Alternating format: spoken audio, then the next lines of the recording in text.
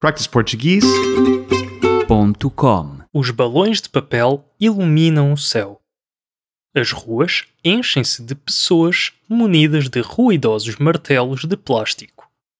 Acendem-se fogueiras para os mais corajosos saltarem, e o cheiro a fumo confunde-se com o cheiro a sardinhas assadas e manjericos.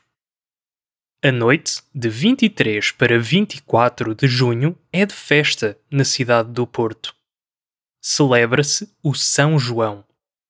Tal como outras festas cristãs, a origem desta comemoração é pagã, dado que, por altura do solstício de verão, a 24 de junho, era comum celebrar a natureza e a fertilidade associada às colheitas, que eram sinónimo de abundância.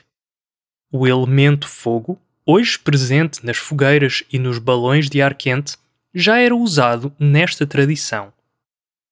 Esta data, que coincide com o nascimento de São João Batista, foi, mais tarde, cristianizada pela Igreja Católica. Como o de Jesus Cristo, também este nascimento resulta de um milagre, anunciado pelo anjo Gabriel e representado nas cascatas de honra ao santo. practiceportuguese.com